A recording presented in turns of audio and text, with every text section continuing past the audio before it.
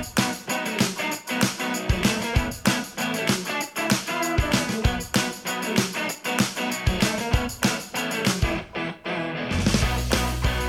and welcome to About Town, the mini podcast of Tulsa Talks. I am Morgan Phillips, an editor at Tulsa People magazine, and I am joined by Blakely Freed, another editor at Tulsa People. Hello. So, yesterday was International Women's Day, and I am just curious to know how you spent it, Blakely. Well, what better way to spend it than working?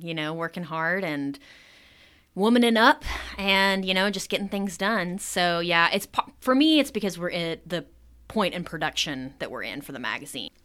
I hope that lots of other people were able to spend the day celebrating the many triumphs of women. So, what about you? Well, I had a interesting Women's Day. I spent the day schlepping kids to doctor's appointments and while not feeling 100% myself because I was sick earlier in the week. And then, wiping noses, wiping bottoms, all of the things that you do as a mother. Nope. So it was pretty non-traditional, but I did get to spend like half the day in my pajamas, checking email throughout the day as all of this was happening, of course, and trying to get work done because, as you mentioned, we are kind of at that point in the process of creating the April issue where it's kind of all hands on deck and making sure we get all of our content in and proofed and all of that stuff. So, yeah, I saw all of the International Women's Day posts and I was like, oh, yeah, go us. But then, didn't really feel super glamorous and, ready to join that bandwagon yesterday. But that's part of it. And that just reminded me, while I was looking back at our March issue, that we have some really awesome stories of women business owners. And that's always the case for us. I mean, we have no shortage of amazing female entrepreneurs in town. And, the first thing I just wanted to mention was a shout out to a friend of mine, Sarah. I will butcher her last name, so I'm not going to try it. She is the owner of Co-working Bravely, which is featured on our cover of the March issue. It is a co-working space for women in Broken Arrow, and it's beautiful, as you can see from looking at the cover. It's just bright and airy and very homey and safe and a great place for women who are business owners or starting a business or just looking for a place to be creative. But she's awesome, and I love that space. And then I wanted to talk about a couple of other stories, and then Blakely, I know you probably have some things that you want to talk about as well. But I got to interview Scotty Lawrence, who is the owner of Magnolia Soap and Bath Company on Cherry Street. And what I thought was really interesting was that she was a chiropractor for years and years with her husband and then decided to pivot because she wasn't finding that fulfilling personally to her anymore. And so she started her own soap company. She purchased this franchise. She now has 2 locations in Tulsa, and they are just basically going bananas. It's been so popular. I bought some things there that I really love, and I just was really impressed with her that she had this really successful career, but she was able to stop and be like, you know what, this isn't exactly what I want to do, and reassess and be thriving now. I really think that that's something that I love about some of these business profiles is that it really does show kind of the gumption that it takes to just decide to do something different, to go into a different direction. And, another thing, too, is when I was thinking about that story, it's just crazy because, some of these women have entire careers like chiropractic. I mean, being a chiropractor, that's lots of schooling, lots of training.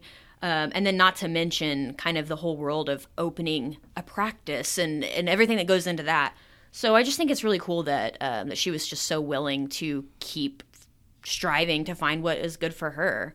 Well, and in keeping with that theme, I was able to write another story. It was cool for me because I got to interview this woman 12 years ago, Nicole Peltier, and she is known for being the owner of the Yoga Room on Brookside. She was on our cover in September of 2009 doing an awesome pose. She's wearing a crop top, and the whole point of the story was talking about how 3 women are defying age norms, I guess, and just talking about, their healthy lifestyles.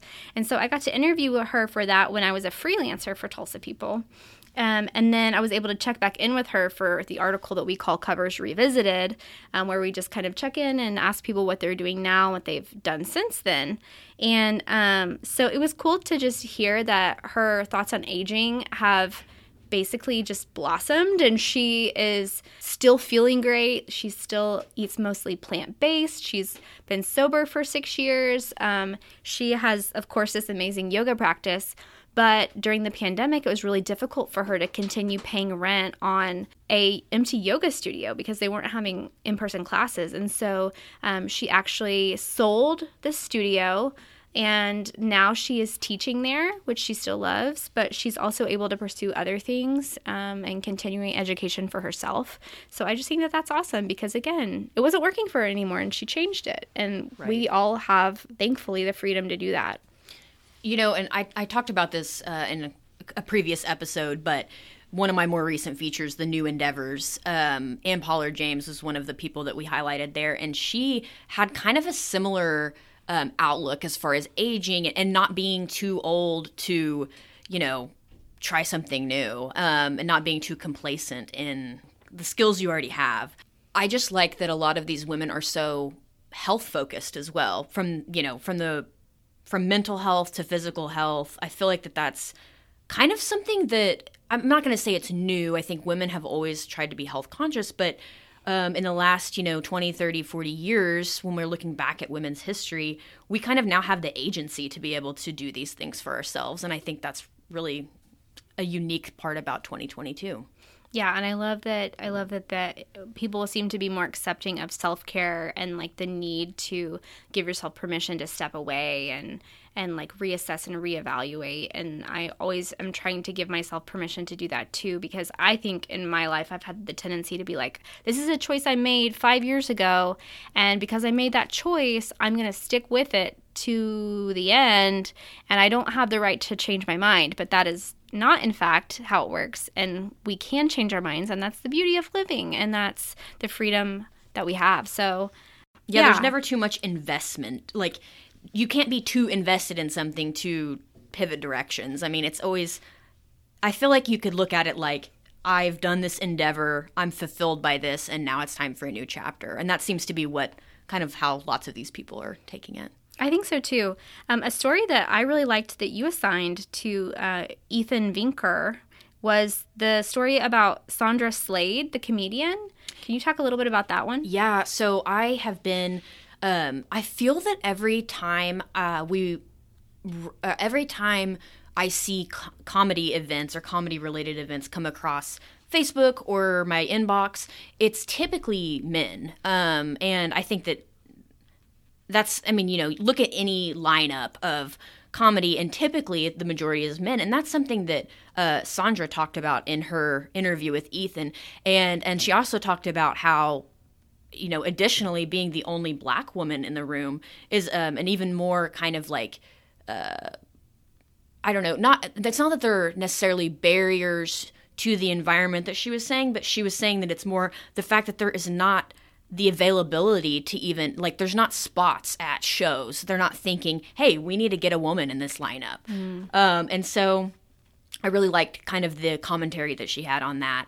And she's busy. I mean, you can look her up on social media, and she's performing shows all around town every month. So I'm really excited. I had never heard of her because I'm not that in tune to the local comedy scene, but I really liked that you specifically highlighted her and her comedy and just her outlook on life. I thought was really great. She has that just do it kind of mentality as well. In the story, she even mentioned like she had been at an event earlier in the day and volunteering, and she was going to a open mic night later that night, and she had an idea of what she was going to do, but because of an experience she had at the volunteer event earlier that day, she decided to do something completely different and just did a stand-up routine, and it hit, So I just wanted to say before we go to not forget that you can vote for A-List, which is our annual roundup of favorite businesses and